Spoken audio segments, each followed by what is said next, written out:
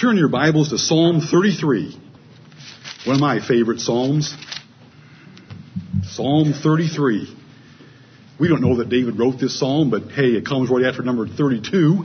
It comes right at the end of Psalm 32, and David wrote that Psalm. And the first verse starts like the end of verse 32. The end of chapter 32, Psalm 32 ended there at verse 11. A psalm of praise and why we should be joyful in the Lord. Let's all stand and read Psalm 33 in unison. Rejoice in the Lord, O ye righteous, for praise is comely for the upright. Praise the Lord with harp, sing unto him with the psaltery and an instrument of 10 strings. Sing unto him a new song, play skillfully with a loud noise. For the word of the Lord is right, and all his works are done in truth. He loveth righteousness and judgment. The earth is full of the goodness of the Lord. By the word of the Lord were the heavens made, and all the host of them by the breath of his mouth. He gathereth the waters of the sea together as an heap. He layeth up the depth in storehouses. Let all the earth fear the Lord. Let all the inhabitants of the world stand in awe of him. For he spake, and it was done. He commanded, and it stood fast.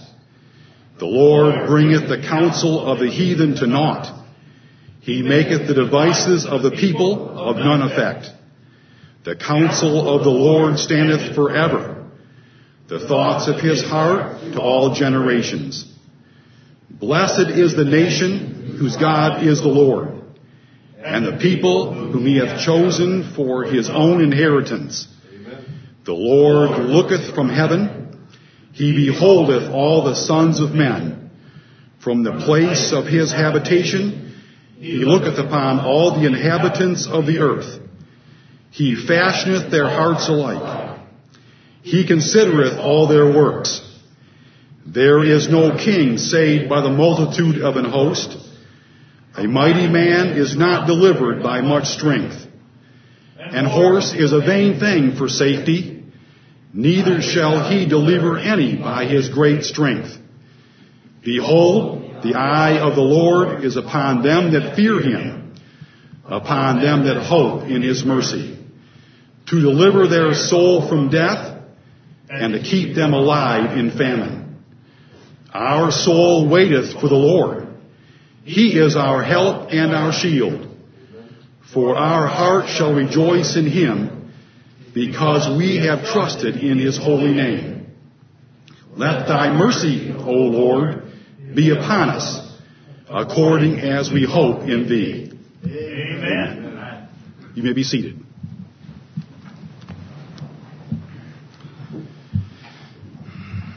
Rejoice in the Lord, O ye righteous, for praise is comely for the upright. The Lord wants us to be joyful in him, to delight ourselves in him. If we are righteous, it's because the Lord has spoken to us. The Lord has revealed himself to us. He has changed our hearts. Amen. So therefore, we have all the more reason to rejoice in him because of his goodness to us in salvation. Amen. For praise is comely for the upright. It's appropriate. It's fitting for the upright. If the world doesn't praise the Lord, if they don't rejoice in the Lord, we should. It's appropriate and fitting for us. We should do that for all that he has done for us. And notice in verse 2 that singing is a part of praising the Lord. If you really want to praise the Lord, you should enjoy singing. Singing should be a big part of that praise of the Lord as we make it every Lord's Day here when we sing to the Lord. But it's not just singing. Notice that the psalmist wanted to sing with a new song. He wanted to give something better to the Lord. He wanted to do something above and beyond the normal. He wanted to sing a new song. He wanted to play skillfully. And he wanted to make a loud noise. Hey, we should do all those things. Going above and beyond the normal. A new song, skillful playing. We don't play, but we sing well. We sing parts. That's singing skillfully. And we should sing loud from the heart, enthusiastically, zealously, to show the Lord that we enjoy His worship and that we are rejoicing in Him. This whole psalm, though, then goes on to tell us the various ways that we should rejoice, what we should rejoice for, what the Lord has done, how great He is. Right. That's the whole focus of this psalm, telling us why we should rejoice in the Lord. He loveth righteousness. Verse 4. For the word of the Lord is right, and all His works are done in truth. They're right. They're sure. There's nothing wrong or sinful about the word of the Lord. It's perfect. It's pure. All His works are done in truth. There's nothing deceptive about the Lord's, His works. Everything that we see in His word is truthful. He loveth righteousness and judgment. The earth is full of the goodness of the Lord. Amen. When we look around us and see that goodness filling the earth, we should rejoice in the Lord. That should cause us to bless His name. Hey, we are here this morning because we have health. We have strength for the most part. The Lord has given us peace and quiet in this land. We are well fed. And there's many more things beyond that. The goodness of the Lord fills the earth. But look around us this day, how few are praising the Lord. How few rejoice in Him. How few bless Him for that goodness. Let's make sure that we don't. We want to praise the Lord with great voice every day and today for His goodness that fills the earth. His creative ability is seen there in verses 6 and 7. By the word of the Lord were the heavens made, and all the host of them by the breath of His mouth. He gathereth the waters of the sea together as an heap. He layeth up the depth in storehouses. Probably the two places that we least understand is the far reaches of interstellar space. We can't see that very well, even with a great telescope.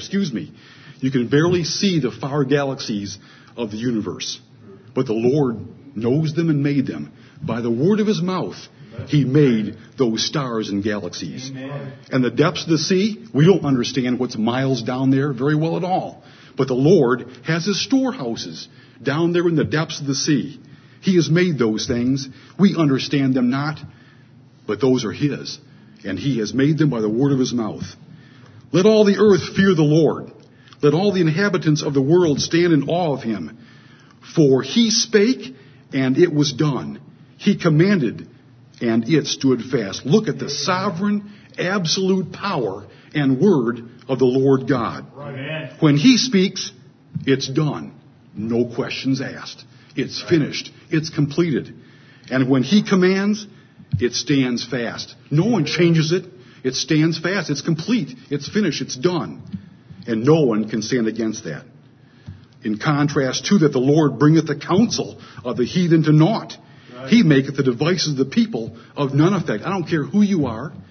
I don't care what measures they go to stand against the Lord and to oppose His decrees. He causes them to be nothing. He puts them down. They can't stand against Him.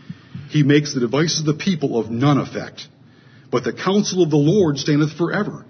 The thoughts of His heart to all generations. His will, His decrees stand forever to all generations. Blessed is the nation. Another reason why we should rejoice in the Lord. Blessed is the nation whose God is the Lord, and the people whom He hath chosen for His own inheritance. If we are here this day and have chosen the great God of heaven as our Lord, our God, then He's reached down to us. He has saved us. He's revealed Himself to us. And He's made us His own inheritance. Can you imagine that? That we, the lowly people of this world, that He's chosen for His inheritance. And we are going to inherit Him someday through Jesus Christ. The Lord looketh from heaven, He beholdeth all the sons of men. From the place of His habitation, He looketh upon all the inhabitants of the earth. He fashioneth their hearts alike. He considereth all their works. The Lord knows everyone. He knows your heart. He knows my heart. Right. He sees us all. And we should rejoice on Him for His all-seeing eye, that He knows and understands all of us. And He will hold us accountable for what we do. Right. And then look at this. Look at salvation. Look at deliverance in the Bible. There is no king saved by the multitude of an host. Amen. A mighty man is not delivered by much strength. And our brother Newell's going to be bringing verses to bear on that a little later in his preaching. An horse is a vain thing for safety. Neither shall he deliver any by his great strength. In the Bible days and today, numerical odds are what you count on to win a battle. And a mighty man, he counts on his strength, his ability to win the fight. And a horse, in Bible's days, a horse was a great war weapon that they used in numbers to win the outcome. But none of these things can stand against the Lord. Right. The Lord saves despite numerical odds, despite strength, and despite many horses. The Lord's counsel, that comes to pass, and he saves by his strength alone. Behold, the eye of the Lord is upon them that fear him, upon them that hope in his mercy. Amen. How? To deliver their soul from death, and to keep them alive in famine. Right. The Lord doesn't have an eye, but he looks upon us with favor and blessing if we fear him, if we hope in his mercy. And here the psalmist comes back to himself. Our soul waiteth for the Lord. He is our help and our shield. For our heart shall rejoice in him because we have trusted in his holy name. The psalmist was looking back at how the Lord had blessed him and prospered him in days gone by. And he knew that as he trusted in the Lord, that the Lord would bless him and keep him in the days ahead. He is our help and our shield. He is the source of our prosperity. He's the source of our blessing, and he's the source of our deliverance and our safety. He is our help and our shield. Amen. And then the psalmist prays a short prayer here at the very end. Verse 22, let thy mercy, O Lord, be upon us, according as we hope in thee. Do you hope in the Lord today? Amen. If you hope in the Lord, if you trust in him, then his mercy will be upon you.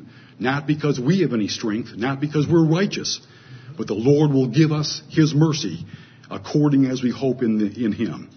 Right. If you ever have any doubts, if the Lord's going to be merciful to you, tell him that you are hoping in the Lord. You're trusting in him, and you want him to be merciful upon you.